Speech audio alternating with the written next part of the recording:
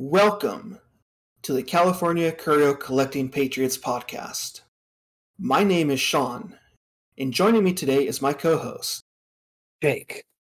Before we get to today's topic, we have a bit of a news update. Earlier today, July 13th, the new ATF director, Stephen Dettelbach, was confirmed by the Senate vote. The upside, he's not David Chipman. That's the upside. So I guess the downside would be the fact that this man has come out and purposely said that he doesn't even own a firearm. That is true. Brilliant. I love the left's attempts to cripple the Second Amendment at every turn they get. This is kind of an unprecedented situation here, because I'd hoped that maybe at some point the Democrats would just give up and realize that their fight is futile and put a Republican in there. Maybe someone who actually knew what a rifle was. But this Dettelbach gentleman seems like he might be an ill fit, like the previous member. That he is. He has gone on record as stating that he does not actually know what a quote-unquote assault weapon is. However, he has stated that he will support a federal assault weapons ban on a type of firearm that he does not know what it is. So my question is, who's his daddy? Hunter Biden got his position simply out of nepotism. So who's his daddy? Who got him into this position? Is this simply one of those, we are losing Jerry Brown, but we gained a Gavin Newsom? So Dettelbach's record has him actually as an attorney general in Ohio during the Obama administration. He served various governmental roles over the past about decade and a half, and he was a silent nominee for the position after Chipman was basically dropped to the side. So what's also interesting is that originally he did not have the full support of the Democrats in the Senate. There were actually those who honestly thought, and this is laughable, that he would not be strict enough.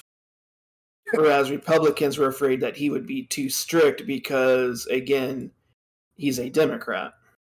I think I've gone on record saying this one. I have friends that are Democrats. I know. Hold on. Hold your pitchforks. Hold your pitchforks. Who are also proud firearm owners. And it baffles me, the dedication that these people in office have to removing the Second Amendment. I mean, they're putting these, frankly, uneducated people in positions that require an education. That's like saying, hey, why don't I go get this guy over here who's greeting people at Walmart and get him to do my tile floors and repipe my drains? It's absolutely absurd, the things that they're going to do to try to block us. It just makes me sick to my stomach. After everything we've gone through here in this state and the ridiculous laws that we follow, and then we get this ATF director who doesn't know, well, diddly squat about being an ATF director. It seems that the Democrats just keep putting people in positions that they know they can control. That basically sums it up. They don't want someone who is all for everyone owning whatever gun they want in the position of the ATF. They want someone who will go through and say, oh, sure, go and take guns from people because that's your end game. So today, we'll be talking about the SCOTUS' ruling on New York State Rifle and Pistol Association versus Bruen, as well as the California rulings affected by the NYSRPA versus Bruen. We will also be covering Miller v. Bonta, Duncan versus Bonta, Rupp versus Bonta. This Bonta guy is not a very liked person, it seems. Wonder why. He is not. All right, so Sean, I'm going to go ahead and turn to you for this one because you seem all really well versed in ready for this. I didn't plan on getting into these for some time, but you know what? I think you're right. It is time to dig into these. So let's go ahead and start with the SCOTUS's ruling. Of course.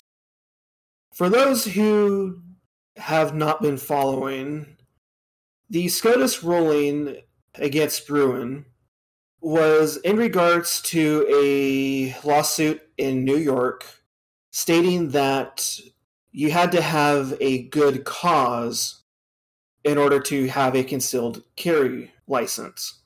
Now, the problem was New York would basically say your good cause has to be what we consider to be a good cause, not what you consider to be a good cause. If you were to put down self-defense, they would say, okay, where are you that you see you have a legitimate, immediate threat on your life? If you cannot show us this documentation, that does not count as a good cause. Now, all this came to a head on June 23rd, 2022, when the SCOTUS ruled in favor of the NYSRPA and stated that, yes, New York was wrong with their requiring of a good cause. Another caveat was they changed how they looked at a 2A case. They now state that for any 2A case and for any case dealing with the Constitution, it goes by the text and history. Due to this, every 2A case that SCOTUS was looking at has now been sent back to the district level court to have it rejudged and retried using text and history. Wow. Should I do a hot take? Sure. All right. So, long story short, the courts have decided that the ruling was unjustified as it sat because of the way they looked at the law and deciphered it. Correct? That's correct. That brings a very interesting question.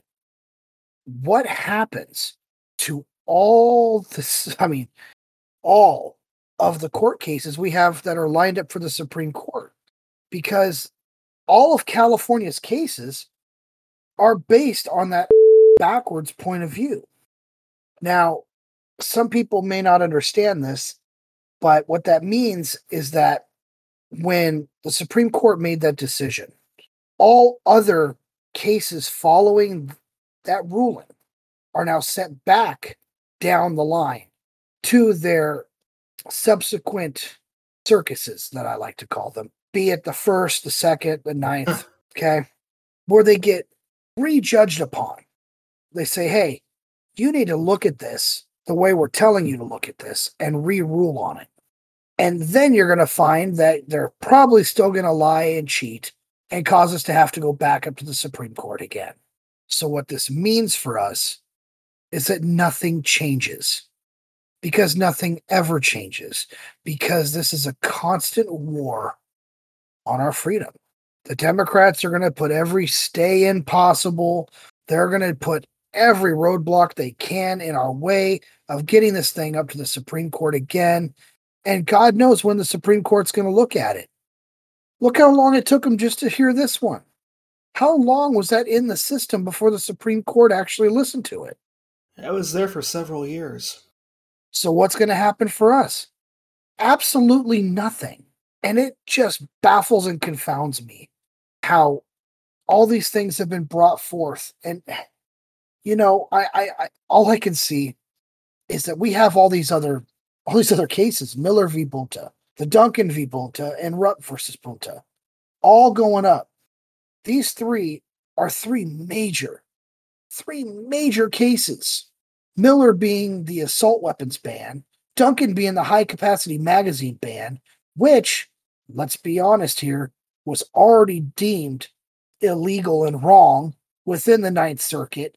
It got stayed, and then it got pushed around, and it got sent to be reevaluated by the Ninth Circuit before it ever even got in line at the Supreme Court. And now it got in line, and it's getting told to be turned around and go somewhere else again. It's like going to the damn DMV and you stand in one line for an hour and they tell you, hey, you're at the wrong window, go to that window. Then you go stand in line for that window for an hour and they said, oh no, we changed our system. You got to go over to this window now. It's just a circus and a joke trying to get our freedoms to be given back to us. Now, I know you guys are probably sitting there going, oh, my freedoms. You know, none of these cases affect me personally. The assault weapons ban does not affect me. I don't own anything that the state has considered an assault weapon, mostly because the state wouldn't know what an assault weapon actually is. Duncan v. Bonta, we got this high-capacity magazine ban. You can argue all day what's a high capacity, what isn't. Personally, I feel a drum mag is high capacity. You can argue all day what's high capacity, what's standard capacity. It's not going to make a difference because the Supreme Court isn't going to hear it for another 10 years. And then we got this, there's one that we weren't really going to touch on this episode, but I'd like to bring it to people's minds that our lovely governor has taken his authority. I'm pretty sure at this point he's deemed himself the king of California. I'm sure he has. Because he's just come up with all these ridiculous back alley rules, and one of which affects something very near and dear to my heart. Now, I honestly couldn't care less about Miller, Duncan, or Rupp, okay? The one that bothers me is the stupid roster. California's roster of legal handguns for sale in California. Now, not only did they tell you that you can't have certain guns, for whatever stupid reason they have, we haven't discovered what that is. I've bought guns that are off that list here in California, and for the life of me, I can't figure out why they're off that list. For instance, my girlfriend, she owns a 6 Sauer P2022. It's a 9mm. It's a fantastic handgun. There's no safety on it. None. However, California said it's perfectly safe to sell. But my Walter PPK, which has a safety, is not safe to sell in California. How does that make any sense? Now, I know it seems like I'm going off on a bit of a tangent here, and that's because this is something that I think a lot of people should recognize, that the guns you're allowed to buy in the state of California are a mere trickle compared to what the rest of the United States gets to purchase. And it's very concerning to me because I'm a man who believes in freedom of choice for many things. Okay. I believe in the freedom to choose whether you want an electric car or a gasoline car. But King Gavin Newsom has taken that ability away. I believe you should be able to choose the handgun and rifle you would like to protect yourself with. But again, King Newsom has taken that away by adding more clauses to that ridiculous roster. One of which I can't recall the AB number of it, but it was one that says for every gun that's added to the roster, 2 previous guns have to be removed. Now, when it comes to that roster, if you're looking at a Walter P22, little 22, they come in a variety of fun colors. So they offer it in black and green and robin egg blue and probably orange, I'm not sure. Well, when it comes out with a new color, that is a new gun. That's a new serial number. So you can have 3 different P22s go on there. They're all the same gun. But that means 9 handguns have to come off that list that were previously there because you added 3 that are just different colors. So what they're doing is trying to make it impossible for anyone in California to even buy a firearm at this point. You're going to have a choice between your color of 22 caliber handgun. And they even want to get rid of those. They want you to just buy a 22 caliber rifle, and that's all you should be able to defend yourself with. They're even starting to put regulations on shotguns, which, if you listen to our brilliant president, now I normally don't talk bad about presidents while they're in office, but this one has set a whole new precedent. There's grabbing by the steering wheel Trump, and then there's sleepy Biden, who just tells you to fire your shotgun twice in the air, which no responsible gun owner would do. You forgot the part where it's shoot your double-barreled shotgun twice in the air. Right, because those are still made. That's what they want to regulate you to, is those antiques like we collect. Now, being the California curio collecting patriots, I'm not sure. We're on the second episode now. I think we can let you guys in on the secret. We collect old guns. Yeah, I know that might sound shocking that a podcast whose first episode was about how to get a O3 FFL, which is specifically to collect old guns, is made by two people who collect old guns. That's a shock. I think that's because we're really old men deep down on the inside, buddy. Probably. Now, Miller v. Bonta, Duncan v. Bonta, Rupp v. Bonta, they're all going back down to the Ninth Circuit to be reevaluated with a new state of mind to judge it in, which, as you all know, the Democrats are going to ignore, because that's what they do. They're going to go, no, we're not going to base it off history and tradition. We're going to base it off our feelings and our emotions, because that's what matters. Yeah, some little went into a school and did a shooting. Taking guns away from responsible individuals is not going to be the answer. Just the other day, I was reading on, it was Internet Explorer. You open it up, and it gives you a bunch of baloney liberal news. It said, Americans can't be trusted with their own guns. Why? Because one person went and did a shooting? So all Americans have to just give up their guns? We have to get rid of the Second Amendment because one person went and did a shooting? That one person shouldn't have been allowed to buy a firearm. Had the police done their damn job, he wouldn't have been able to buy a firearm. The fact that the police went in and did nothing because the family refused to press charges against this kid, he was able to go out and buy a gun and do a shooting. Now, it's very unfortunate. My heart goes out to the families of the victims. It's an extremely unfortunate situation, and it should never have happened. But you got to ask, who's to blame? Are the parents to blame for that kid who went and bought a gun and shot up a school? Yes. Are the police to blame for not red flagging this kid? Yes. It's, you got to go through and, who's to blame. If you ask Gavin Newsom, it's the manufacturer of that gun. They're the ones to blame. They sold it to a gun store, and that gun store sold it to that kid. Now, how's the gun store supposed to know that's an aggravated human being? He went through the whole system, legally in his state, to do that. That tells me that state doesn't have the adequate laws in place to prevent lunatics like him from getting firearms. Now, these people talk all day about common sense gun control. Everything they've proposed has not been common sense. Everything they've proposed has been absolutely ridiculous. Yes, I'm for stricter background checks, 100%. 100%. Everyone should go through the same background check to buy a firearm that they go through to join the military. If you're going to purchase a firearm, your fingerprints should be on file. They should know your driver's license and your address. You should pass a safety course. Keep in mind, I know there's a lot of states out there that don't really want any of that. Well, too bad. You've proven you can't be responsible with them. Parents leave their guns out and these kids get a hold of them and shoot each other in TikTok videos. It just tells you right there and then that people who aren't going to follow the law, guess what? They're not going to follow the damn law. By making new laws and saying, oh, you guys have to do this, guess what? The bad guys are going to go, okay, yeah, we'll come and turn our guns in right now. Oh, guys, you heard we can't have more than 10 rounds. Let's go turn in our 30-round magazines we got. They're not going to give it. They're still going to be out there. You know why? Because the guns don't come from gun stores. They come from people's personal collections that are stolen and from across borders.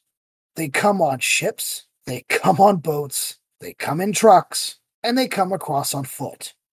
That doesn't mean close the borders. It means let the Border Patrol do their damn job. The Democrats seem to forget that they have a job to do. They like to just open borders and let everyone with a sob story come in. Those people with sob stories sometimes aren't telling the truth. They'll pretend to have a sob story, but in their truck is everything they could want to bring in here to make a small fortune. Cartels running drugs and guns across the border, and it's not just Mexico. They come from the north as well. They come from across rivers and boats. I saw a case not too long ago where a boat pulled into Ellis Island and it had, God, I can't remember. It had a ton of cocaine in it. And firearms, because if you're going to party, party hard. So this boat comes in, and you know what they did? They seized the boat and the guns, and they let the people come into the country because they couldn't prove they were on the boat when they caught them. It baffles me the way the left works on these topics. They put unqualified individuals, severely unqualified individuals, in positions that they shouldn't be in. And then they make these rulings based on their feelings and their thoughts on topics. Well, we really know that nobody in office has had a single thought to themselves. It's all based on what their political affiliation wants. Because I'm starting to wonder when the Democrats are going to start rising up. The Democrat Party is no longer the Democrat Party, it's a socialist party. I'm just wondering when the silent majority who's being bullied is going to start standing up. Because we saw during the pandemic what it looked like to have the small people stand up out in the streets. Those who felt they were wronged. They stood up in the streets. Those are the people who believed in being Democrats.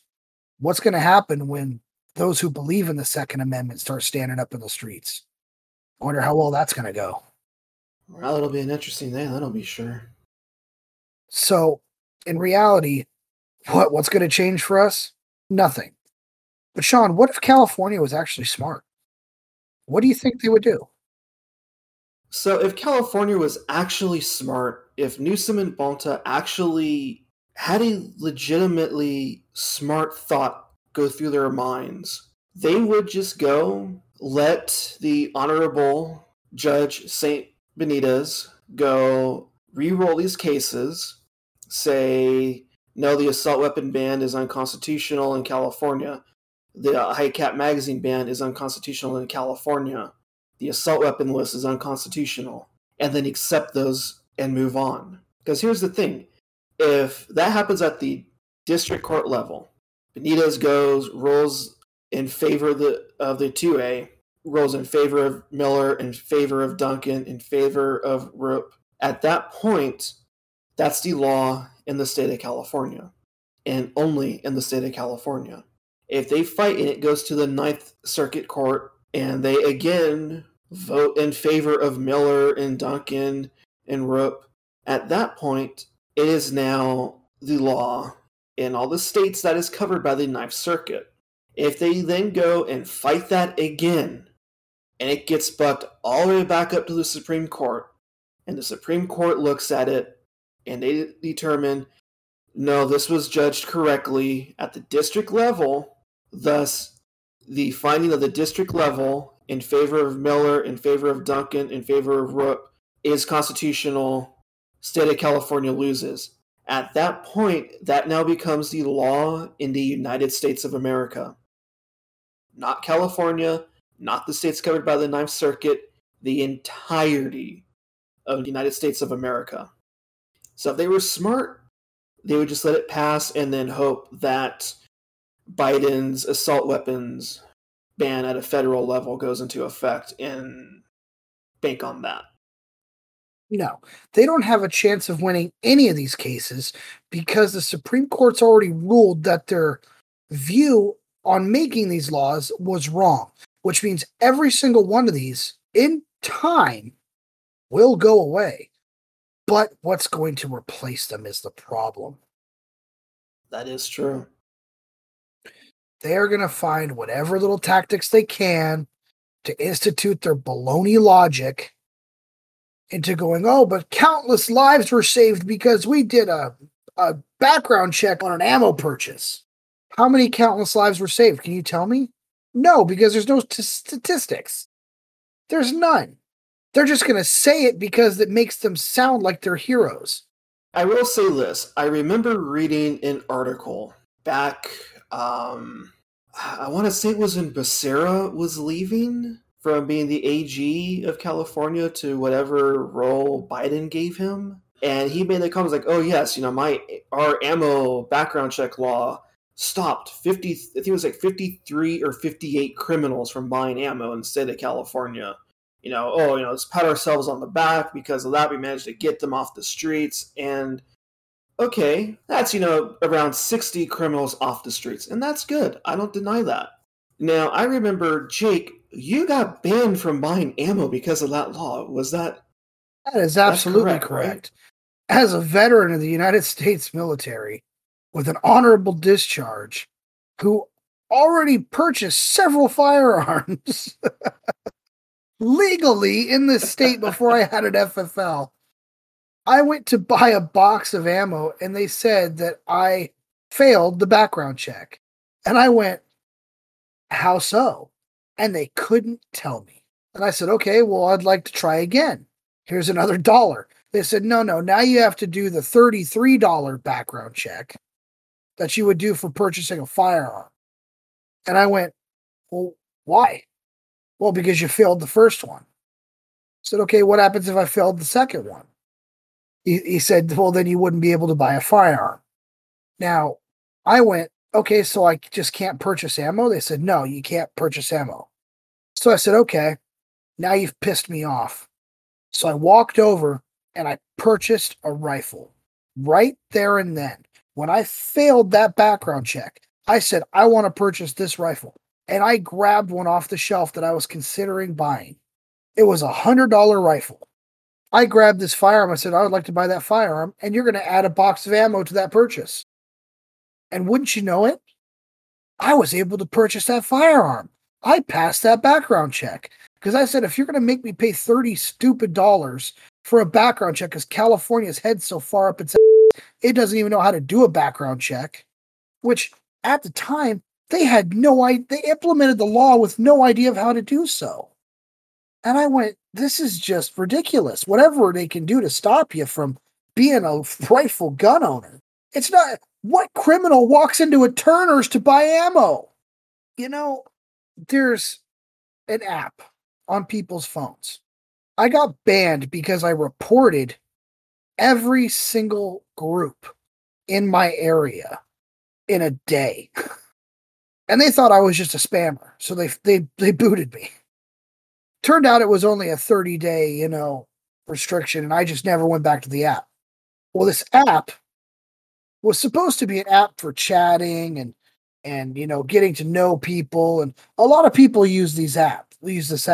I'm gonna be nameless on it for lawsuit reasons. Don't want to be sued by them. So this app, when you go in to search for local groups, I would put in my local area. And once you know it, guns, drugs, guns, drugs, guns, drugs, guns, drugs. There was probably 9 different groups just for buying illegal firearms and ammunition in California. And I thought, that's just my local. I used my city name to find these groups. That's just local. So I thought, how hilarious would it be if I did Los Angeles? Oh. My word. And then I did San Francisco just for fun, just so I could see how great of a job Nancy Pelosi's doing in her area. It wasn't as bad as my area.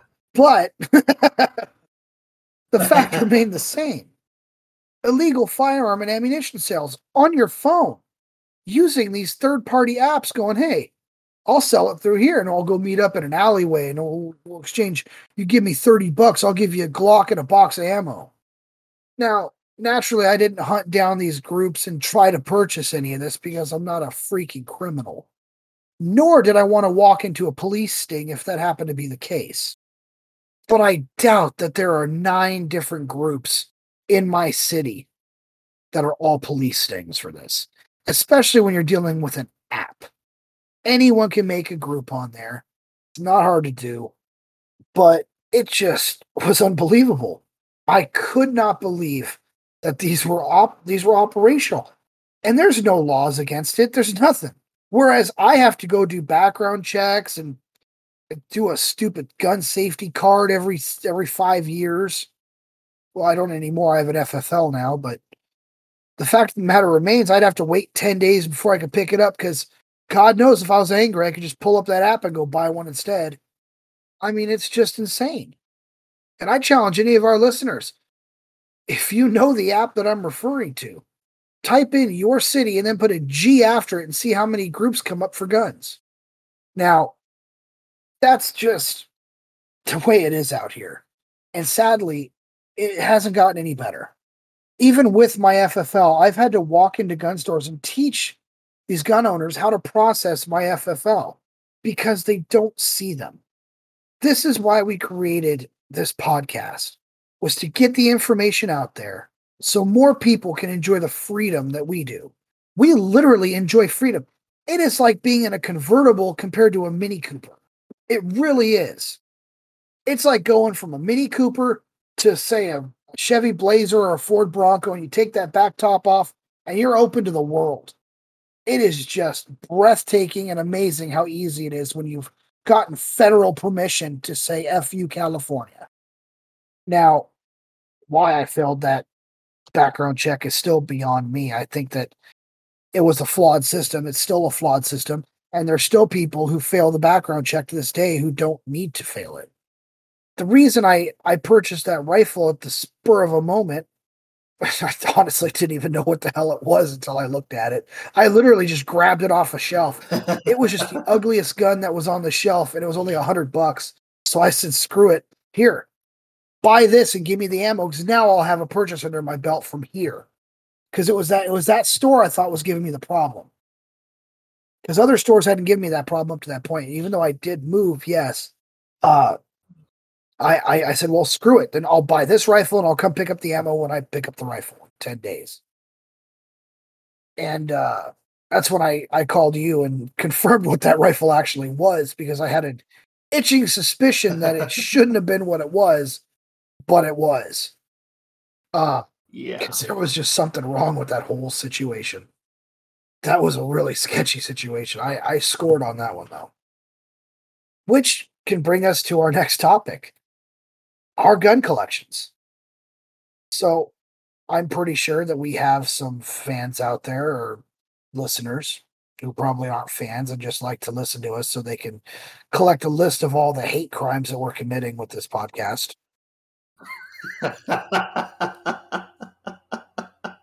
Yeah, probably. Guess what? There's nothing illegal going on with this podcast except for my cussing. I edit that out in post. Well, let me tell you people, you can rest assured I'm an actual sailor. It's okay. He is. I sailed the Pacific. I did my time. I've earned it. For all you out there who are like, oh, this guy was a sailor. Oh, he was gay. You know what? I'd love to see you cowards get on a tin can from the 1960s, powered by freaking steam, and go putting around the Pacific into storms and on a humanitarian boat. Yeah, I didn't go fight any wars, but I was there when Fukushima happened. I'd love to see you say you did the same. No, you didn't? You just did a bunch of exercises, putting backpacks on and parading around Okinawa? Well, my ship's the one that took you in and out of Okinawa, pal. Let's not forget that. And all you Army guys, you're doing a great job. Air Force, you're doing a fantastic job. Marines, stop eating crayons on my boat. You leave them behind and they melt when you're not there. Stop doing that, please. So, yeah, for anyone who was wondering, yes, I served in the Navy. The reason for that, some people don't actually know the reason why I chose the Navy. I know the Navy gets a lot of flack for, the flamboyancy that can be obtained there. Fortunately for me, I was on one of the last ships of a dying era. It was a steam platform. It was a majority male crew. The only females we had were officers. So it was really a taste of old Navy, the old ways and the way things used to be. Now, today, things are completely different. I mean, when I went through boot camp, you only got to call home like 3 times throughout your entire stay. Nowadays, they can't lay fingers on you, and you get to keep your cell phone. So you can call mommy at night and let her know you're scared. But that's a whole nother thing. I chose the Navy simply because I grew up in a desert. I grew up in an actual desert, sand everywhere. Okay. Anakin would have been pissed. That's how bad this was. Okay. Oh, yeah. Actual sand dunes down my street. Yeah. Why would I join the military to go look at more sand? Why? So I can taste the sand in the wind of the Middle East? I don't need that. I've already seen what sand looks like. I already know what 125 degrees feels like in the summer. I didn't need any more of that. I also knew that if I took the Air Force, I'd become a complete lazy piece of shit, and I would just gain weight at an alarming rate. I had to make a choice, and I chose the Navy because I figured, they see the most areas out of anyone. Some people, the Army will go to Germany, and you'll be there for a few years, or you'll be there for a tour or two. And I've seen more countries in 4 years than I think anyone else sees. I wanted to actually travel and experience and see different things. That's why I went with the Navy. Of course, during my time, Don't Ask, Don't Tell was still in play. And there's, like I said, different time. There was no hookups on my ship because everyone hated each other because we were all stressed the hell out because we were on a steam platform in the year 2000. Imagine trying to keep that pile running. It was a nightmare. One night, we were in port in Japan. We were in port. We'd been there for 3 days. And I was standing watch. It was my duty section. And all of a sudden, I start hearing people reporting flooding. And I went, what? We're pierside. Everything's shut off. How could there be flooding? 11 different counts of flooding throughout the ship. We were sinking pierside. That's how old our ship was. It decided it didn't want to be a ship anymore. It wanted to join the Titanic. Yes, I'm aware the Titanic is in the Atlantic. The fact remains the same. They're steam platforms. It's like baby Titanic. We were just waiting for it to go down any day. And it tried, man. Oh, God, it tried constantly. You have no idea what suffering is like until you're on a ship and you only have so much drinkable water. So I don't care if anyone gives me flack for being in the Navy. I was in what was considered an old Navy, a bygone era of the Navy, and I was very lucky to have experienced that. I was very proud to have experienced it. I climbed in rank, I got in trouble, I went down in rank, and then I climbed in rank again. I'm not afraid to admit it, but it happens. And I learned a very important life lesson from it. But those years, they were formative, very formative to who I am today. And it didn't hurt that I made friends with almost every Marine that crossed my path, with the exception of one group of them who were complete But those guys were not normal Marines. They were, I had to give them a pass. They'd actually been to the Middle East. And they'd been to the Middle East in the year 2001. So no matter how they treated me, they got a pass. I just kind of let them say what they wanted to say and I walked away. I made friends with a lot of Marines. Since I've gotten out, I've learned that I've had more friends that are Army than I did Marines, which is kind of funny. But to all of those out there who have served, thank you for your service. Yes, thank you. So, our gun collections. So, gosh, how do we start this one off? Well, I was thinking maybe, the favorite gun in the collection. I'll see. I don't have a favorite. That's my problem. Well, I take that back. So, I'm more of a rifleman myself. I've made mention to other firearms that I have, but I think my favorite is simply because it's just the most well-rounded. Would probably have to be my PPK. Simply because it's chambered in 380. It's just a fine ammunition to fire, good for self-defense, small, concealable. It's the best all-rounder that I got, I think. What about you? So, for me, and there is a bit of a backstory to this one, I was visiting Jake one weekend in 2021. Had money because, the government was saying, hey, here's money, grace our pockets type of thing. And I figured, the best way as a good Californian, the best thing to do when given money by the Democrats is to go buy a gun. Seems like a good thing. Hold on. Are you saying we both used our government money to go buy firearms? Oh my God, that money was supposed to help us stay out of poverty. And it did, because that was money that I didn't have to use out of my paycheck to buy a gun. You mean your stimulus checks went directly to funding the Second Amendment? My God. Exactly. And you know what? The best part was the money from California wasn't even spent in California. It was spent in Arizona. California got $19 from me from that.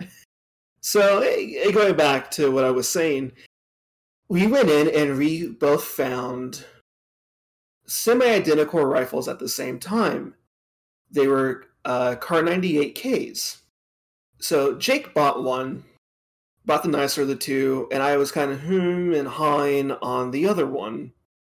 And I decided, no, I'm just going to pass on it. A few days later, I walk into a little gun store by my office I work out of.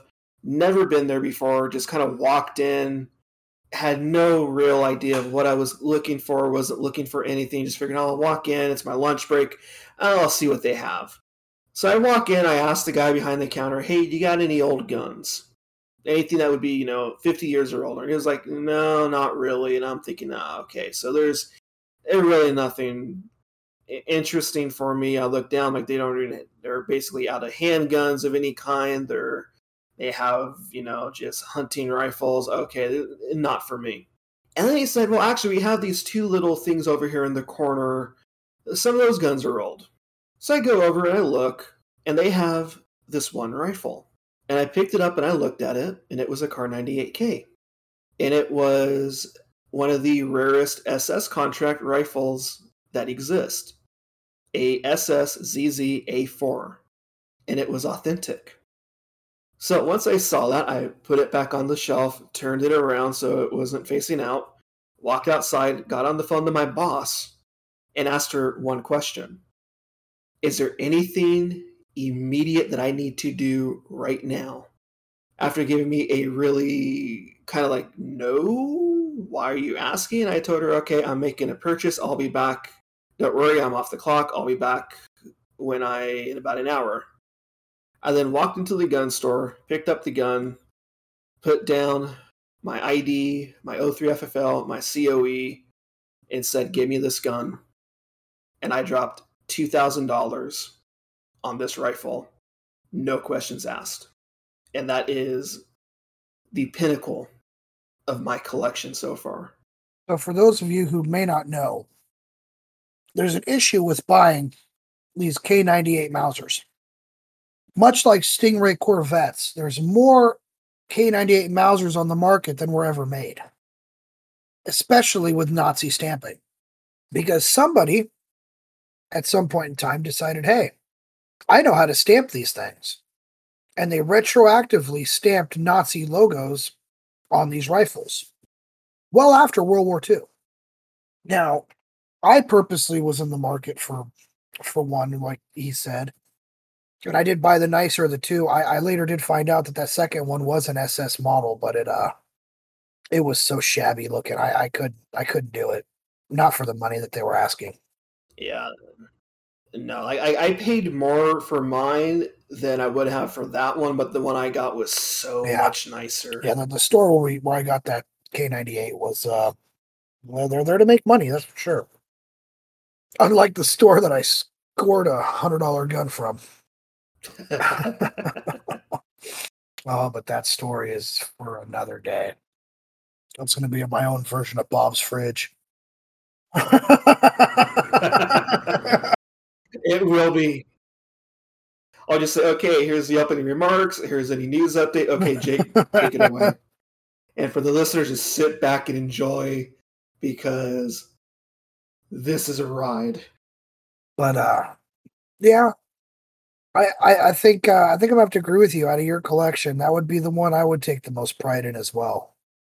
Oh yeah, the O3A3 is a close second, but definitely the Car 98K. My K98 is it's up there. It's up there on my list simply because of how gorgeous that thing is. It's an amazing condition. And it is the last of the German rifles. That bad boy was stamped 1937 out of Berlin. Made in the heart of the lion's den. Right the next year, in 38, Hitler started stamping them with Nazi logos. I have the original German proof marks on mine, which just is fantastic, and it looks gorgeous. It was well taken care of. And it still is, because it sits in my safe for the most part. Comes out once a year for shooting, and then goes back into my safe. So, is there a gun you regret not buying? So there actually is one that I do regret not buying, and as soon as I say it, you are going to regret that I never bought this gun. It was a P99. You son of a...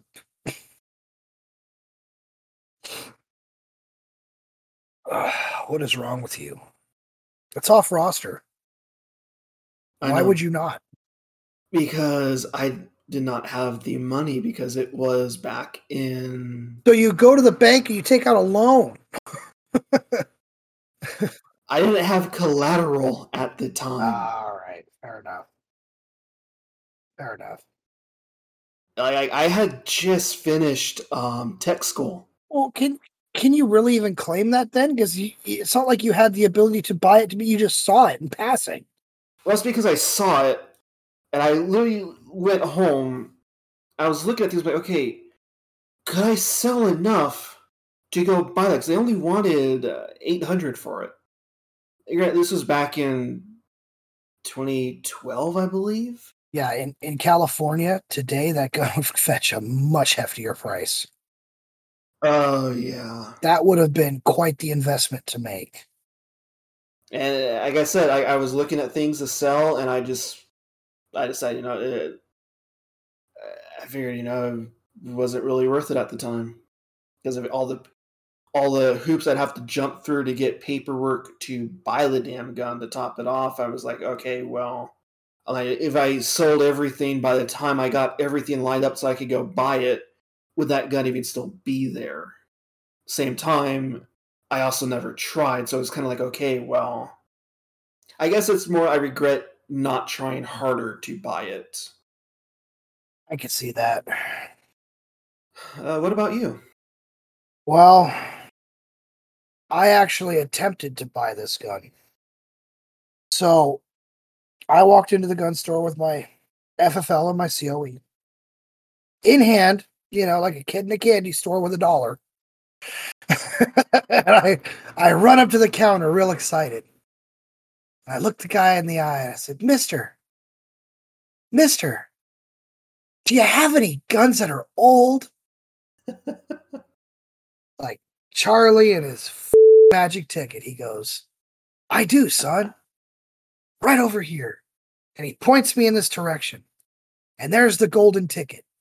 The gun I'd been hunting for so long that during these talks of Biden going, we're going to put restrictions on Russia. We're going to stop the importation of Russian firearms and ammunition.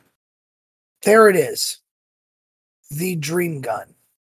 A Russian SVD. For those of you who do not know, that is a Russian sniper rifle chambered in Mosin rounds. So 7.62 by 54R. This bad boy, they wanted $1,300 for it. And I looked at the guy and I went, are you serious? He goes, absolutely. And I said, I'll take it. Put my name on it. I'll put it on layaway until I can get a loan. And I'm going to go in debt to buy this gun because in about 3 months, it's going to be worth $3,000. Well, the guy goes, well, I can't do that. Why not, mister?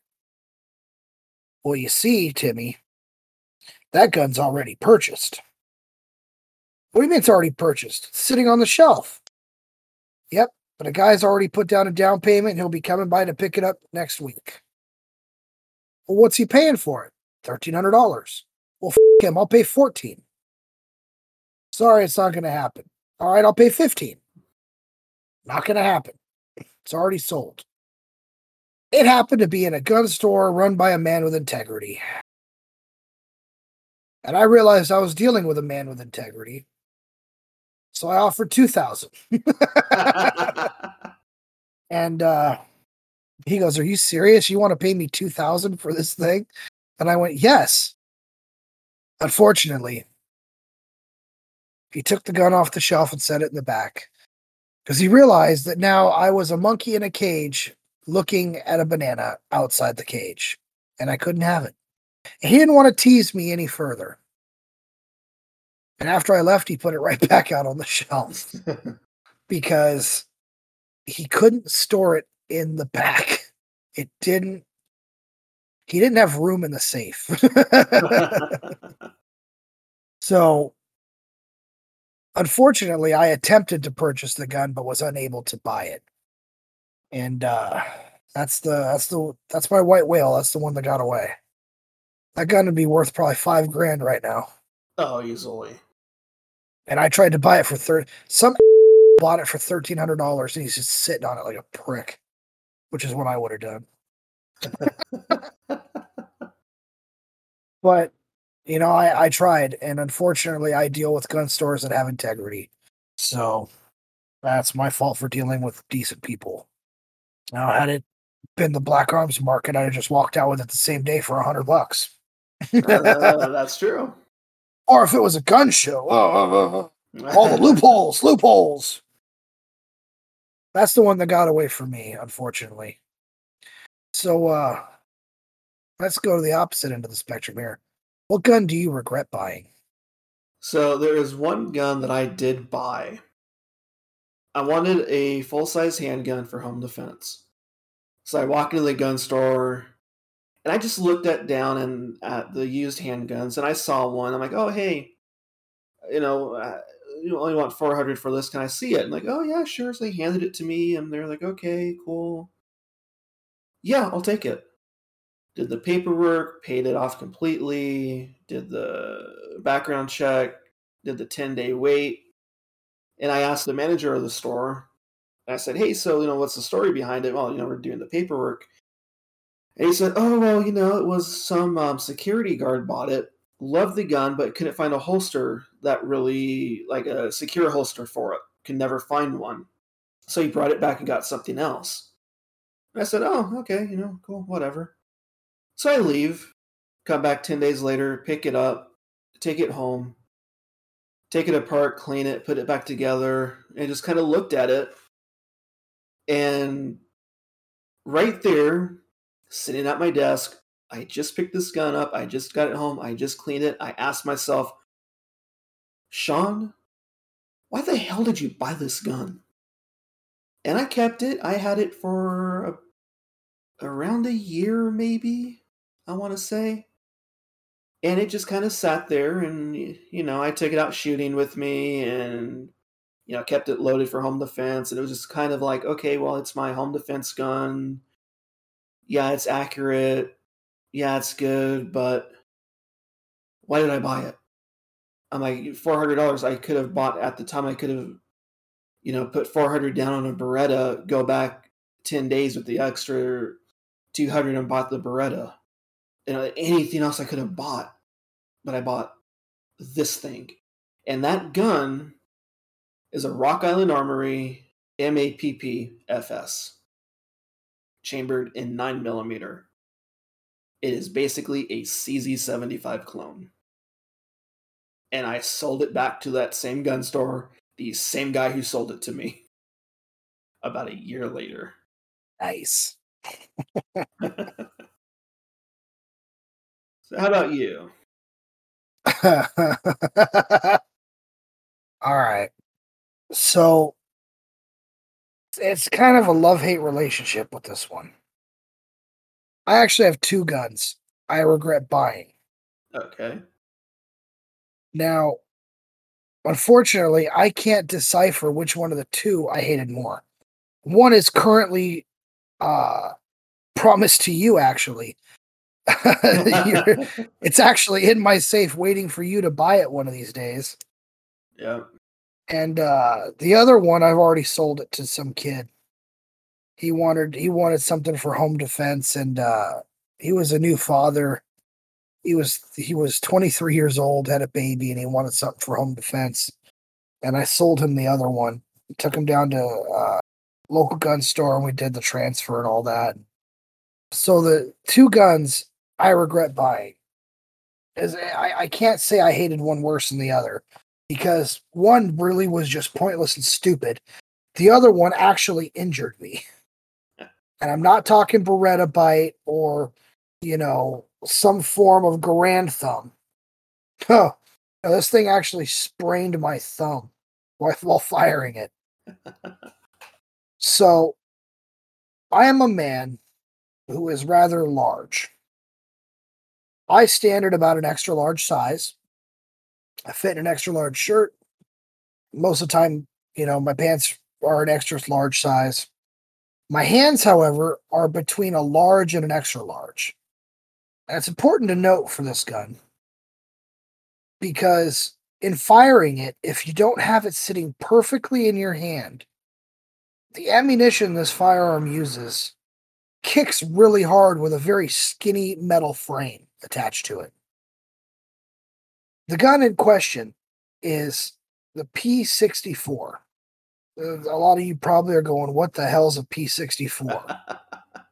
It's a Polish police and military issue pistol. Imagine a Walter PPK that fires Makarov ammunition. So a 9mm in a little pocket pistol, very skinny frame. To hold it just right in the webbing between your thumb and the rest of your palm is very crucial when firing this gun. And I learned that when one day I was holding it kind of off kilter, and I wasn't using the very tip of my finger to pull the trigger, because the trigger pull is 25 pounds. Yes, it is the strongest trigger pull imaginable. Now, Sean, you have fired this thing. You can confirm that the trigger pull on this thing is insane. It is. It is definitely worse. I know a lot of people say, "Oh, Beretta has a horrible trigger. It has a horrible, trigger pull weight." This thing makes a Beretta look like a 1911. This P64 is just miserable to fire the first time. Once it fires the first time, it gets set to a hair trigger, so it helps. But it's meant to be carried loaded by the police. And it's actually very unique in the way the safety works. It's a full floating safety. So you can carry it half cocked and loaded, and then you can pull the trigger and it'll fire, and it'll still be enough to fire the gun. It's a very interesting setup, the way this gun is built. The trigger pull's the second safety. You pull the gun out, you take it off safe, and you now have to fight this massive trigger.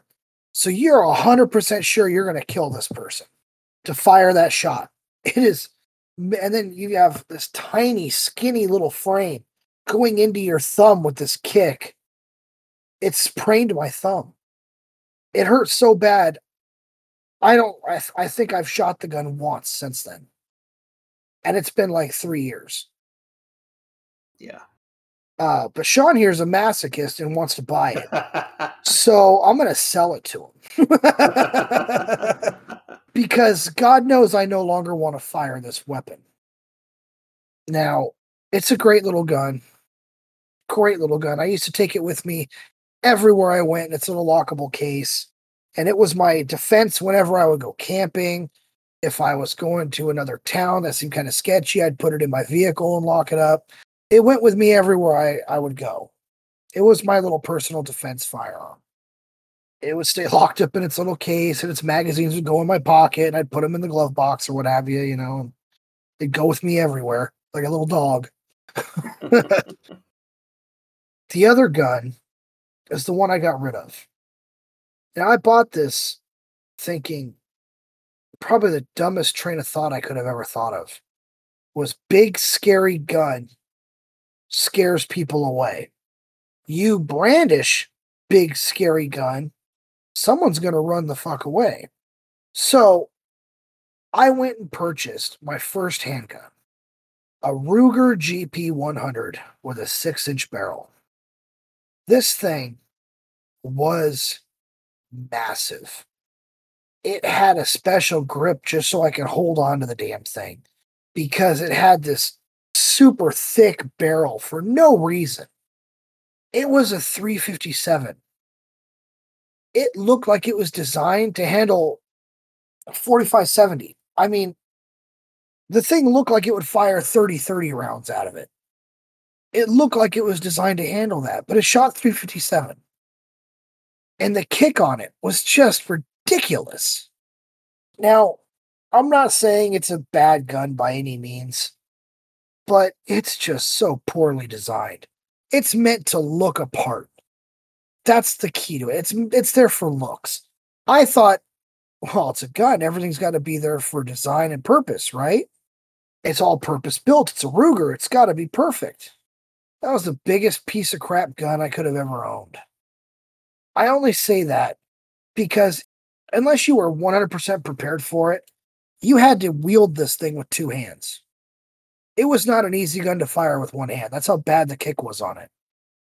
However, in doing this, I purchased this firearm and it was just so miserable. I sold it like a year later because a buddy of mine had a 357 Ruger, but his was an Old West style. He had a Vaquero, not a GP100. I could shoot the Vaquero with the same ammo with one hand easily. I couldn't believe how easy it was to shoot. And I went, man, I want one of these. So I sold mine and I let it go down the tube. And I haven't regretted selling that firearm. I have regretted selling one other. But in this day and age, it's probably for the best I got rid of it when I did. It went to a good home. Both of them went to good homes, people who were responsible, respectable gun owners who just want to protect their families. And that's the gun that I regretted purchasing. And with that, we have to leave you guys. In the next episode, we're going to talk about panic buying during the pandemic and all that ensued after. I look forward to you joining us for that episode and many more to come. This is Sean and Jake. Thank you for listening to the California Curio Collecting Patriots. Please feel free to like and subscribe to the California Curio Collecting Patriots podcast on YouTube. Also, feel free to like the podcast on Facebook at the California Curio Collecting Patriots podcast, where information on new episode postings will be made. Likewise, feel free to bookmark www.californiacuriocollectingpatriots.com to get access to Podbean, where you can subscribe to receive updates as soon as they go live. This has been an Arceo Productions podcast.